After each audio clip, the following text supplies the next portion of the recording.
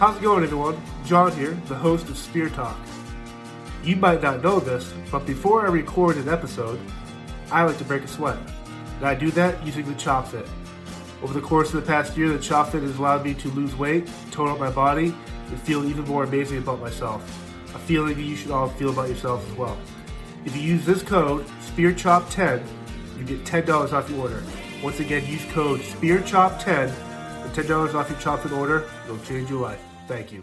How's it going, everyone? John here, the host of Spear Talk, and today we are welcoming the incredible Thom Matthews to the program. Thom is, for me, obviously his acting skills and all this craziness, but his genre performances in horror and martial arts action movies kind of has blown me away. And you know him as Tommy Jarvis from Friday the 13th, Part 6, Jason Lives, Return of the Living Dead movies, and some of his incredible martial arts movies, Heat Seeker, Mean Guns, Nemesis, Blood Match, all classics in the genre. And Thom, it's great to have you on here. My pleasure. Good to be here. And so before we kind of get going, I know the last year, your industry, and whether it's the movie stuff or the construction business, but as you had to kind of step back and deal with the pandemic, did you feel that kind of rejuvenated you? Or were you, like most people, kind of scared when it first happened? Like, how are you going to kind of adapt to this craziness? Oh, I was totally terrified. It's the unknown. So whenever you do something new or you never experienced anything, you're always kind of nervous about it. And this was amplified 100-fold. So you just didn't know how you could get it. You didn't know who had it. You didn't know if you had it and you could give it to somebody else. If you didn't have any symptoms, you didn't know if you're a carrier. It's something that just so many, the list goes on and on. I have gotten my first shot. I'm waiting to get in the 14 more days to get my second shot. And that gave me kind of some peace of mind. A lot of people I know have had their shots. Some people I know aren't going to get their shots. So to each his own. Most of the people that I know who aren't going to get them are younger and they could probably outright it. But for me, what it really affected was going to the horror conventions. Those basically just shut down. So right. That was, that's always fun for me to get out of town, kind of break up my construction life. And then the movie stuff just was dead as well. So if you were an actor and a waiter in LA, you're dead. You're dead in the water. So I was lucky enough to have the construction thing. We were considered essential services. So I was able to get up every day and, wear the mask and keep our distance and stuff like that. But I was able to get out the door every day and had something to do. So that kept me sane and didn't go out much on the weekends. Didn't go out at all.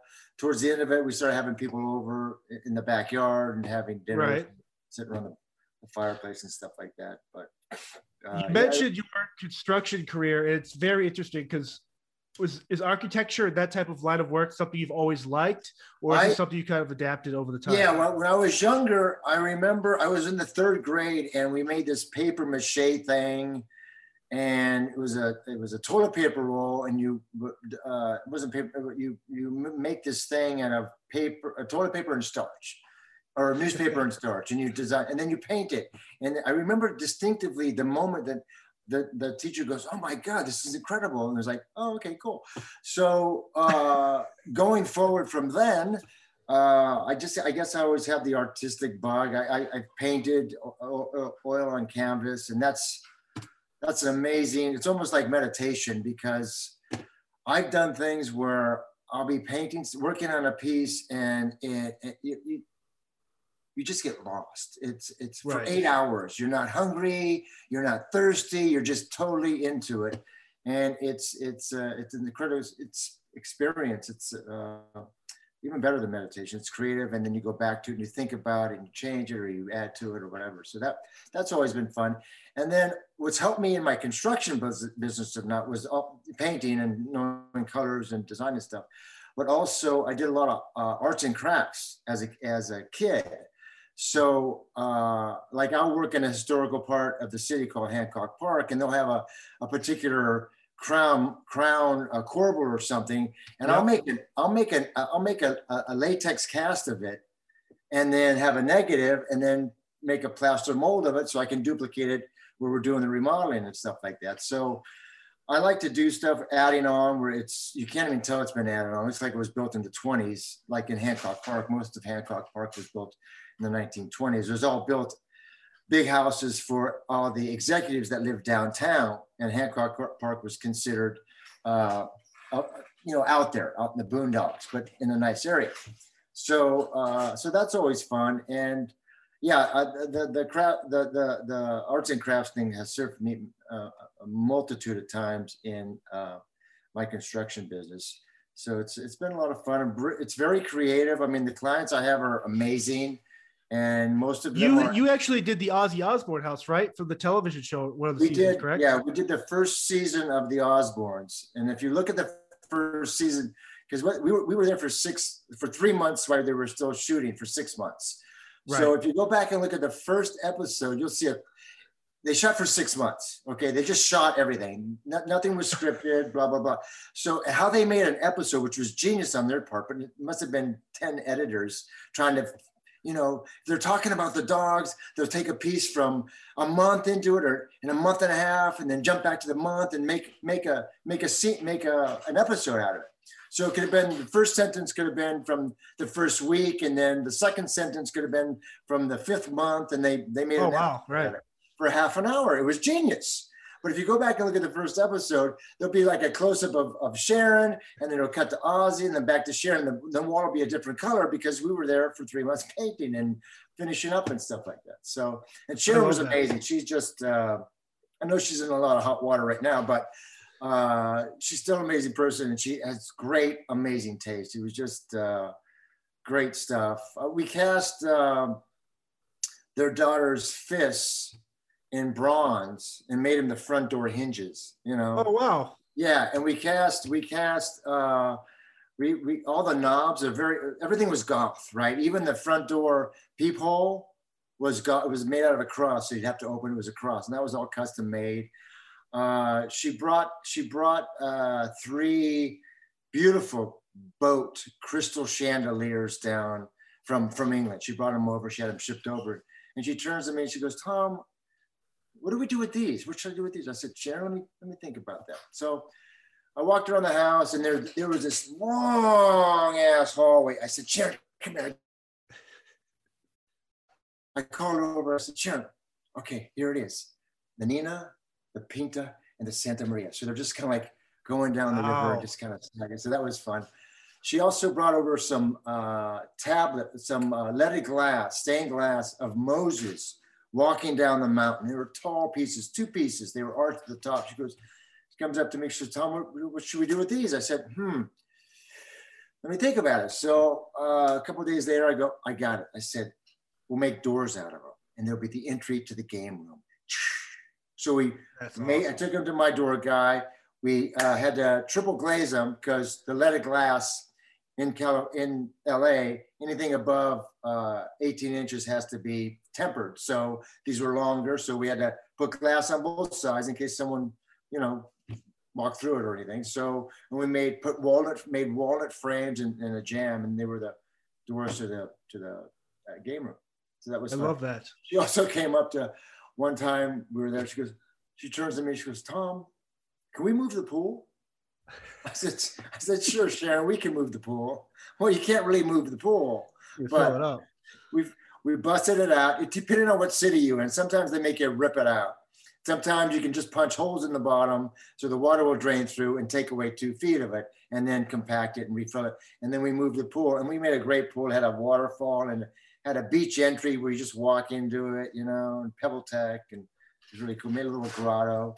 So that was really cool. I love that. I mean, it's very creative the way I do it. I mean, I'm lucky, I couldn't get up and go to the 9 to 5 thing in an office. A lot of people do, and God bless them, but it just, I have to be outside and, always putting out fires and stuff. I mean, I used to do a lot of the work. Now it's more like, just creative stuff. I've done almost every trade.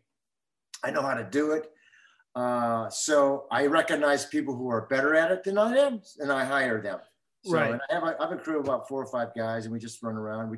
if the larger jobs, my job is to take care of the job, making sure things getting done. So I have my guys there. It's called project management and stuff like that. So just making sure everyone's there on time and doing their stuff, and tons of paperwork all the time. That takes up maybe a third of my time, and but it's fun and creative. It's fun to see, get the plans from an architect and then go from foundation to finish work and get it all done. My big thing is how things transition to one another. Right. Make sure you have a certain reveal from a window and before the cabinet starts, and because it's at the end of the day, all you're left with is what you see, and like a movie. Right. No matter how you get there, you're only left there with what you see on the screen. So kind of transitioning into your movie career, I look at it as you have this incredible horror background, this cult status, but then you also this other part of it where it's these really gritty action martial arts type things. So to kind of jump into the horror, one of our followers, Lori, had this awesome question, and she's like, how did you get drawn into the horror genre? Is this a movie you saw? Because you're from zombies to Jason, like that's a wish list for a lot of people. Yeah, it's amazing what I stepped into, because I wasn't drawn to it anyway. I was just a young actor looking for a job, man. I was, anything other than porn I would have done probably. So zombie porn. Yeah, right. Zombie porn. So I just got lucky. Who knew that Friday the 13th Part 6 was going to be one of the fan favorites, and then Return of the Living Dead was. I lost it. Hang on one sec. Oh, my son's calling me. I got you.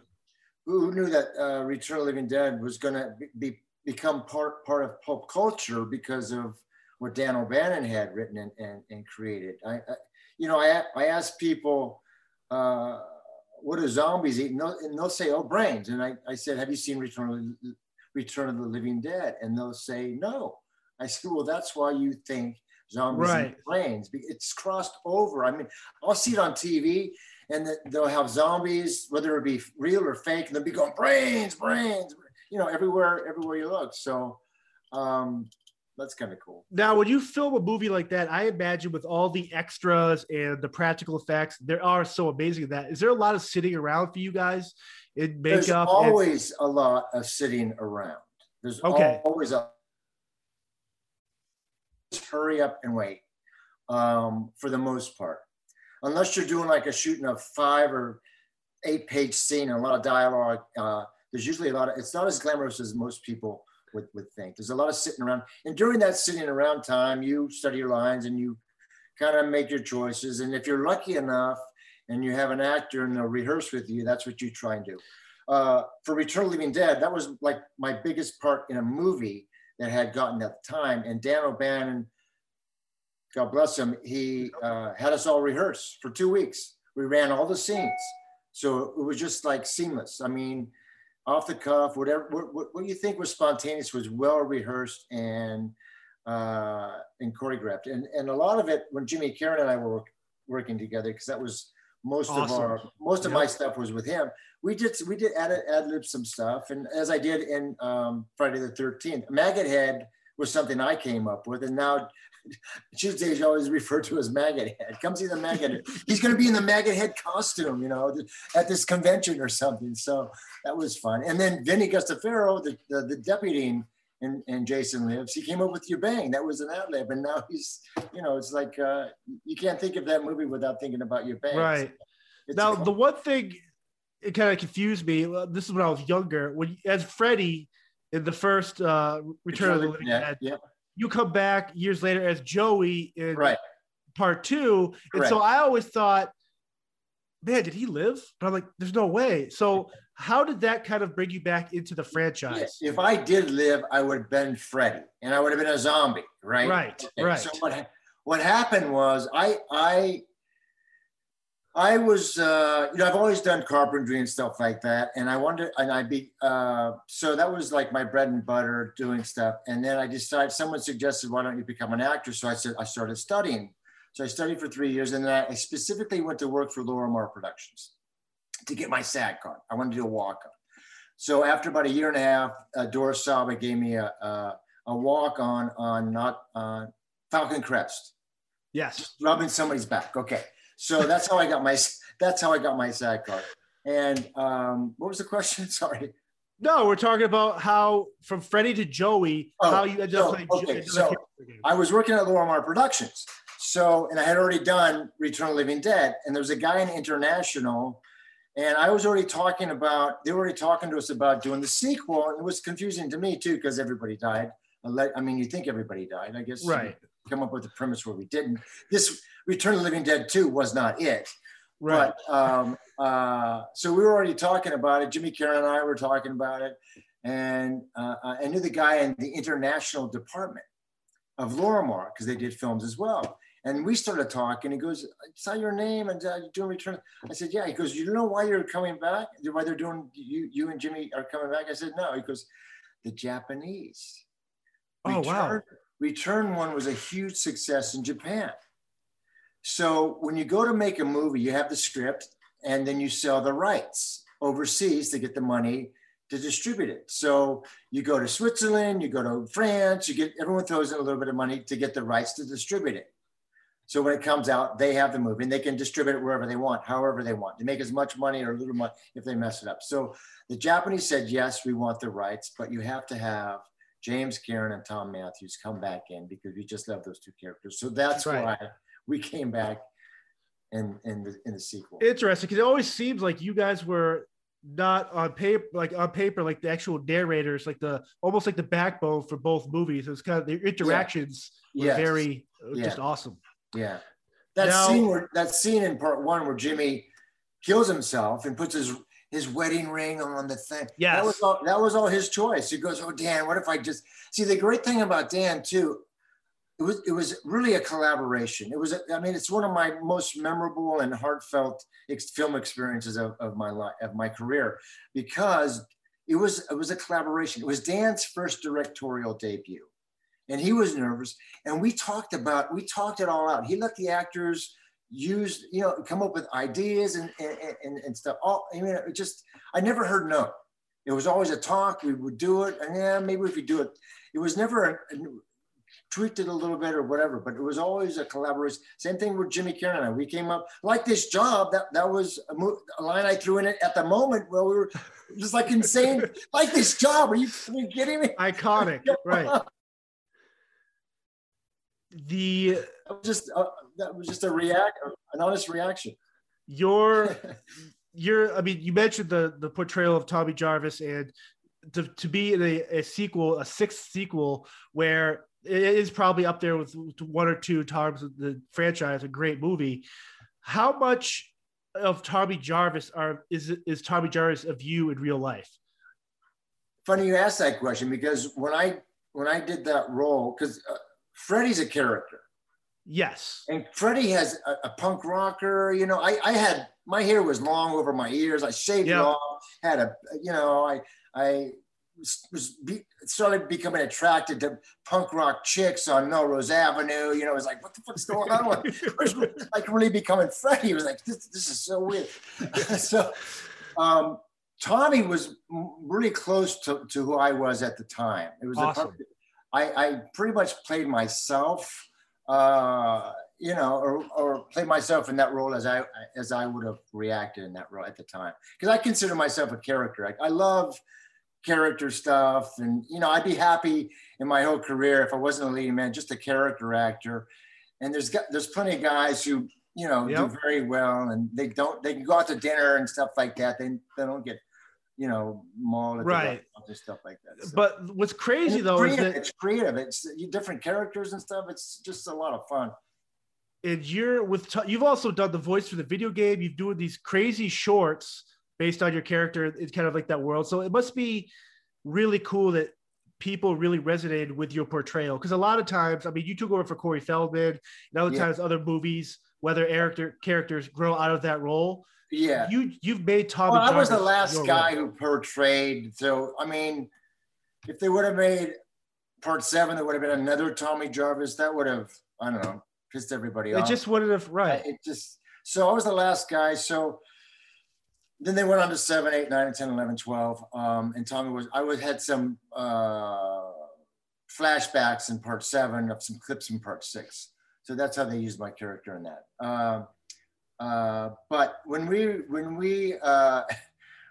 I got involved with Never Hike Alone, the fan film, Yep. 2-minute fan film, and I got involved in a weird way. It's a long story, but I saw half of it because they had already shot half of it. I go, this looks amazing. Let's find out. I talked to the director, writer, Vincent DeSante. I said, let's find out where I can work in. And he had a paramedic, and I said, yeah, it kind of makes sense. So without changing the script too much. So we worked myself in, and then we premiered it at the Telluride Horror Film Festival, which is a great venue, by the way.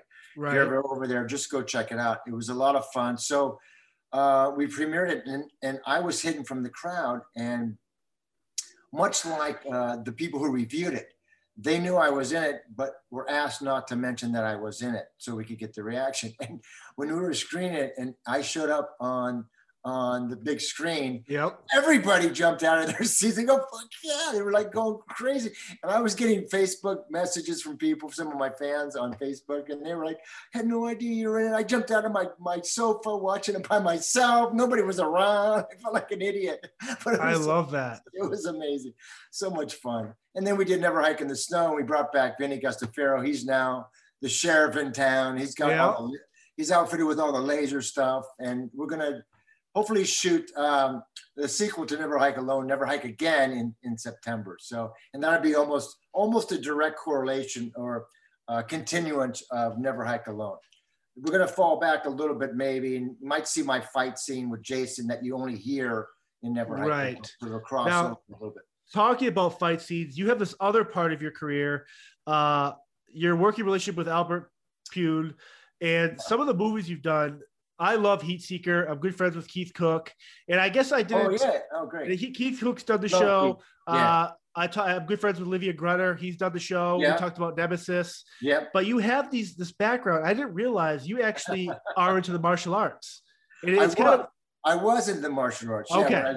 Yeah, I started studying when I was about slowly by 15, 16, because my older brother would beat the shit out of me. I said, I'm going to learn martial arts and kick your ass. Right. So I started learning martial arts, and, you know, as an actor, whatever you can do, whether it's playing a musical instrument or learn martial arts or sing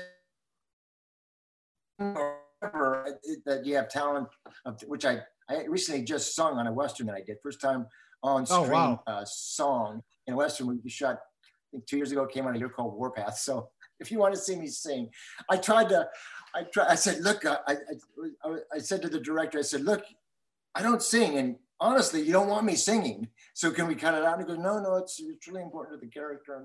So it's an old folk song. So I think I was able to pull it off, but that was fun.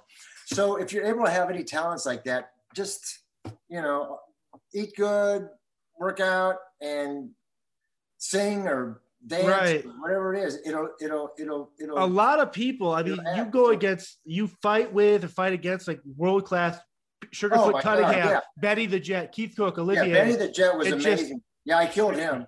Right. It's crazy because it's like you are fighting these legends. I know. Benny was a legend. We were filming and it was down in Irvine.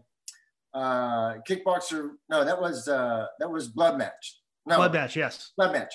Yes. And, yes. And then the girl kills me so we were filming, and there was a boxing thing going on. And I live in Van Nuys. Benny's Jet Center was in Van Nuys. But Benny and the Jets, the Elton John song, it's about Benny and the Jets, the Jet Center. I guess Elton John was at a tournament and saw Benny and the Jets kicking everyone's ass. I don't know, they were winning everything. So he made up a song. So we're driving down, and we do a couple of scenes, and we have a little break. And in the hotel we were staying at, where we were shooting, they had a boxing tournament in the convention, in the warehouse or space. So it was all set up. We go walk in. The refs come over to him. Oh, Benny, oh my God. Oh, the boxers come up to him. It's like, oh, that was really impressive. So he's definitely a legend. I was very happy to work with him. Very nice guy, you know, he's a badass. And I killed him. Yeah, it was a great death, honorable death. He had one of his the bigger African American guy. I have a great his Bear. I think his name was Bear. Big guy. He's like 250, 6'2". Yep. I killed him too. But I have a great still. I don't know who took it, but I'm giving him a ridge hand. It's one of these. I catch him in the throat, and he's like, I'm going like this, standing up, and then he is horizontal. It's a great shot. It's like I'm a musician, a magician, because he's like just straight back going backwards. Awesome. Amazing shot. And then we were doing Down Twisted with Albert, with Kerry Lowe and Charlie Rocket. I had my camera, so I was taking a lot of pictures. I got a great shot of Albert on a dolly, Albert Pune on a dolly. He's sitting on the dolly. It's a camera dolly, and they're pushing him in. He's rehearsing. He's pushing it, and he looks back at me. So everyone's back is to me, and then he looks back at me, and he's surrounded by all these guys pushing the dolly and the camera and stuff. And it's just him, very pensive, very quiet, looks right in the camera, takes that picture. It's a classic shot of him. Now, you've worked on 10 to 12 movies with Albert. Is that something where it's a trust thing, where he knows what he's getting from you, and you as an actor know he's going to take care of you as a director? Again, it's a very creative process and collaboration. Like, I mean, whatever I wanted to do, for the character I did. For Down Twisted, for example, it was scripted as a 240-pound, dark-haired, Greek, muscle-bound guy. So I start working out, and get a little buffed up, and went to Vince's gym in Studio City. He's like famous for working actors out and stuff like that. Older guy. Sorry, my wife's calling. I'm not gonna take it. And it just, my screen goes off. So whenever anybody calls, it goes onto my computer. Anyway, so I started working. So I dyed my hair dark, and I dyed my hair dark and then black, and it didn't look right. It didn't look right for the color of my skin and stuff like that. So I bleached my hair. I just bleached it all out. Put a silver cap on like two stud, and I found this really cool blue suede. My name was Demolis, and that was inspirational. And so I go to the set, and I didn't tell Albert that I had bleached my hair out. So I go down to the set. I didn't tell him, because I just made the choice. And I go down the set, and I'm standing right next to him, and he's like, he didn't even recognize me. And I said, Albert, had my sweet. I said, what do you think? And he looks at me and goes, fucking awesome. He thought it was great. So, it was fun like that. It was always creative. He was looking for, it's creative impulses and things like that. And he knew he could always count on me for something like that. So he called me a lot. I love that. And so would you, to kind of circle all back to the start of the conversation with the construction and architecture and all that, as an artist, do you have to prepare yourself, say, when you're doing a movie role differently than, say, you got to go do this thing at Sharon Osbourne's house? Like, how do you creatively get in place to do what you have to do? Oh, yeah, it's totally different. A movie role, it's basically you're by yourself. So what I do is I'll read the script, and if I get an impulse or something, like I'll get an idea, that's the kind of like the foundation, and I just kind of go from there. How I want to say something, or what images come to my mind, or I'll make notes on the script and stuff. Same thing for when you're reading for the sides or read for a part. Script is you dissected each page and where you want to be emotionally, and what time of day it is, and what you've just gone through, which is probably the bigger thing, and where you're going.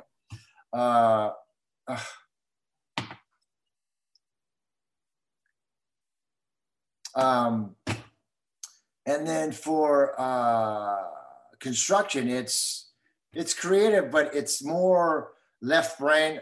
Acting is more right brain.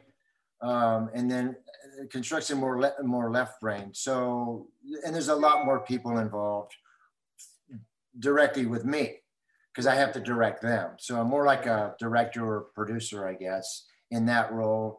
And in the film, I'm just want to help. There's again, it's a very similar process because to me, it's all just a big puzzle. Correct. When you're making a movie, it's just a big puzzle. There's the beginning and the middle and the end. So you just you shoot this scene and you clip it all together, you edit it. With construction, it's a big puzzle. Either you get rid of the puzzle that's there and demolish the house and start rebuilding everything based on, because you have plans. You have a diagram, you have, what it's supposed to look like, and you try and make it better. You use better materials or, whatever. Love that. Basically the same thing. Very creative. Right. Or you have to replace a pool, get rid of it. Yes. So before I let you go, where's some stuff you have coming up, and can people find you on social media? On social media, I have a fan page on Facebook. Yep. And also on Twitter, I'm Thom Matthews 1, because somebody took Thom Matthews, spelled my name, and everyone thinks it's me. Even my friends think of me. I have a friend who likes everything that Thom Matthews is putting out there, but it's not me. And then I have I set up a website because I do a lot of horror conventions now. Not last year, but this year and coming up. ThomMatthews.com. It's got all I call it my horror picture table. So it's all the pictures that I offer at the horror conventions and stuff like that. And some things I can't bring to the horror conventions. And then coming up, we did the Western that's out there called Warpath, and did a horror movie called Killer Therapy, which is really gruesome. The guy who executive produced Never Hike Alone wrote and directed Killer Therapy, Barry J. And it's just, if you're a horror fan, it's really creepy. You're gonna like it. Awesome. I play the father of a disturbed child. It's really cool. And then last year, nothing because of the COVID thing, and got Never Hike Alone, Never Hike Again, and hopefully in September. And I just talking to my manager about 2 offers to do two horror movies. So, awesome. Yeah. Well, it's this is a great. And then doing the conventions, I'm going to do Days of the Dead in Vegas, Monroeville, and going to England for the Love of Horror, and a bunch of other ones too that I can't remember off the top of my head. But yeah, so keeping busy. That's construction awesome. keeps me busy, and it's not a bad life so far. No, I love it. Thom, this has been amazing. Thank you for the time, the stories, the knowledge. Sure. Be safe. Watch out for zombies. And You as well. and we'll talk soon. All right, buddy. Awesome. Thank you. Good talking with you. Bye. Thank you all for checking out this week's episode. Once again, I'm John. If you liked what you heard and saw today, subscribe to our YouTube channel, find us on Instagram, Facebook, and Twitter, and check out our brand new merch store with hats, coffee mugs, t-shirts, other cool stuff coming down the pipeline. Again, thank you all for support. Be safe, and see you next week.